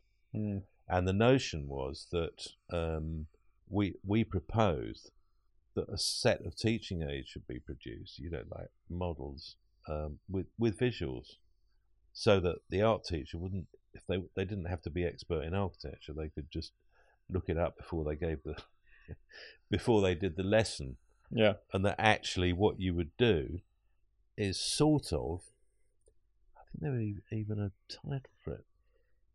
I think it was History of Architecture from the pyramids to the pyramid in the Louvre, or something like that. It was something quite contemporary at the time, and that notion was to actually explain why things looked like they did, and why they were built, and who they were for, etc., etc., etc.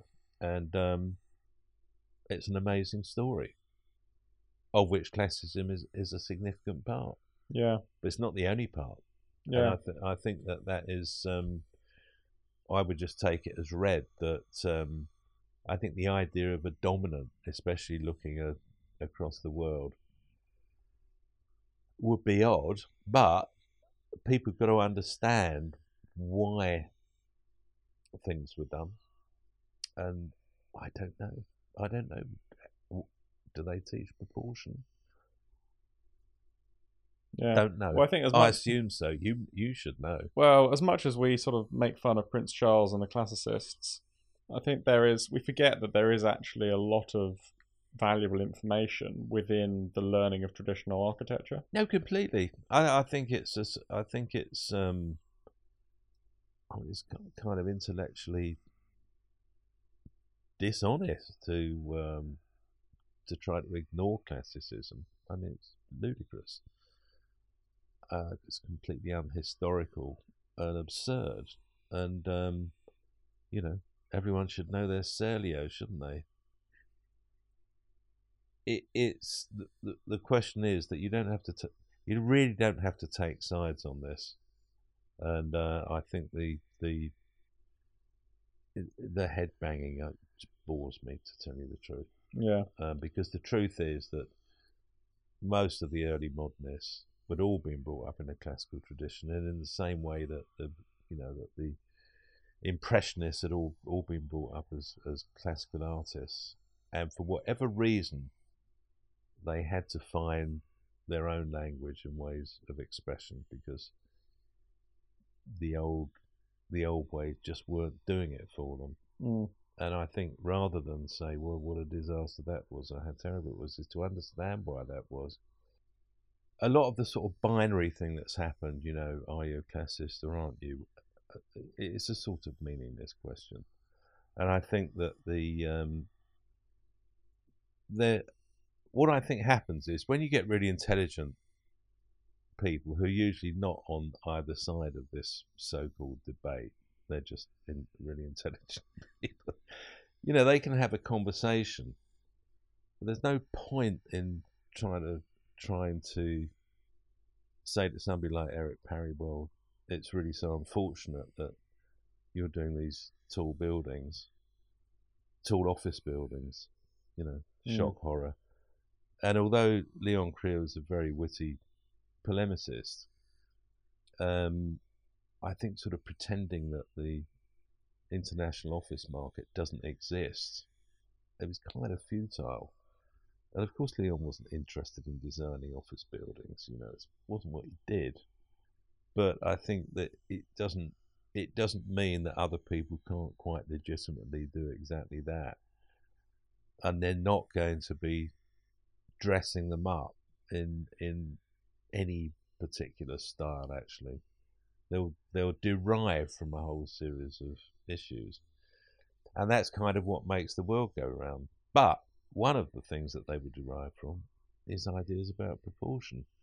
After all, the city of corporation planners, they want a base, middle, and top as much as Alberti did. And they're in a position to insist on it. Yeah.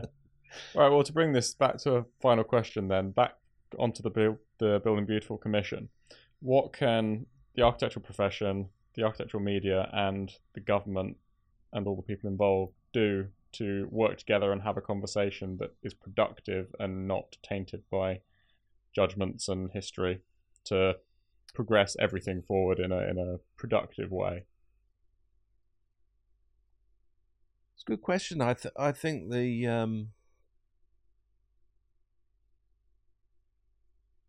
it might be that there's a reminder about why classicism has been important to architecture in Europe and in America in particular. I think one of the most interesting stories is the transatlantic back and forth of architectural ideas, from Washington onwards. So classicism is exported to the land of wigwams by, the early Europeans. And then, and Ruskin is published in sort of, as far as I can tell, Samizdat editions in America at some point. So the ideas are very important. Frank Lloyd Wright reads Ruskin, and etc. And then at a certain point, American ideas around industrialization start having an effect on Europe. The European modernists eventually go to America and do their thing. The Americans export the commercial cousin of that sort of, let's say, Bauhaus architecture in the form of the glazed skyscraper. They export that to Europe and everywhere, really. But the latest thing is that European architects working in quite individual styles and actually not as part of any sort of movement sort of grab hold of the imagination in New York, where all the sort of big name star architects are all doing stuff alongside the Americans, but in unprecedented numbers. I mean, you couldn't get into America to do buildings. The only Brit architect who ever did anything in America until relatively recent was Alfred Bossum, who did commercial architecture in Houston before he came home, and he was the man who became a cabinet minister, didn't he? And Churchill said about him, Bossum, neither one thing nor the other. But then, now Foster and Rogers and Nouvel and Hadid and you name it, and they're all over in America. And I think that transatlantic flow is very, very interesting, and a lot of it derives from these cultural exchanges, which initially all stem from classicism. I think that's a really interesting story, rather undertold. And I think that the best way, really, to approach these questions of cultural difference is through history. And the more you find out, the more you realise that, yes, of course there are differences, but there are an awful lot of similarities. In the end, I think good architects and good architecture have much more in common with each other, irrespective of style, than one might at first imagine. Well, on that stingingly international note, where can everyone find out about the World Architecture Festival? www.worldarchitecturefestival.com. Very active website. Where is it this year? All the details. We're in Amsterdam, first week in December. First week of December, brilliant. Well, that's sufficiently close that I may be able to make it this year. Very good. Which would be fantastic. And Paul Finch, thank you very much. Hope to see you there. Cheers. Bye.